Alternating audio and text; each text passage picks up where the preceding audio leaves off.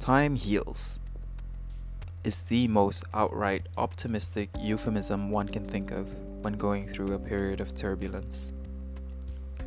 A prolonged moment of absolute chaos seemingly suspended in a time paused, where you, the subject, are static, but everything rushes by you.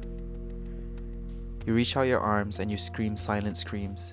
You try to grab hold of it, of anything, and it just all seems completely out of reach, out of your control. Time heals, assumes that there's a light at the end of the tunnel, but it's useless when the tunnel is opaque. It's solid. You're moving, but it's an absolute void. You still get the motion sickness, but you're not in motion. Your feet deeply rooted to a bed of empty clouds, stuck, held down by nothing with the force of everything, floating, sinking, sickening. Time heals, but wounds do not disappear without leaving a nasty itch. You pick at it, you stare at it, you pick at it.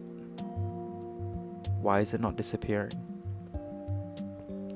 And sometimes you keep scratching away in desperation and you drift further away from making it disappear. It leaves a scar instead. Time heals, but it's not a beautiful calming process. Time heals, but you have to be prepared to ride the waves or drown in it. You have no control. Let go. Stop latching on. Time heals is a mantra. Time heals, time heals, time heals. Over and over, you mutter and you chant and you subjugate to the forces. Time heals your perception of distortion, but you have to believe. A mantra only works its magic if you believe.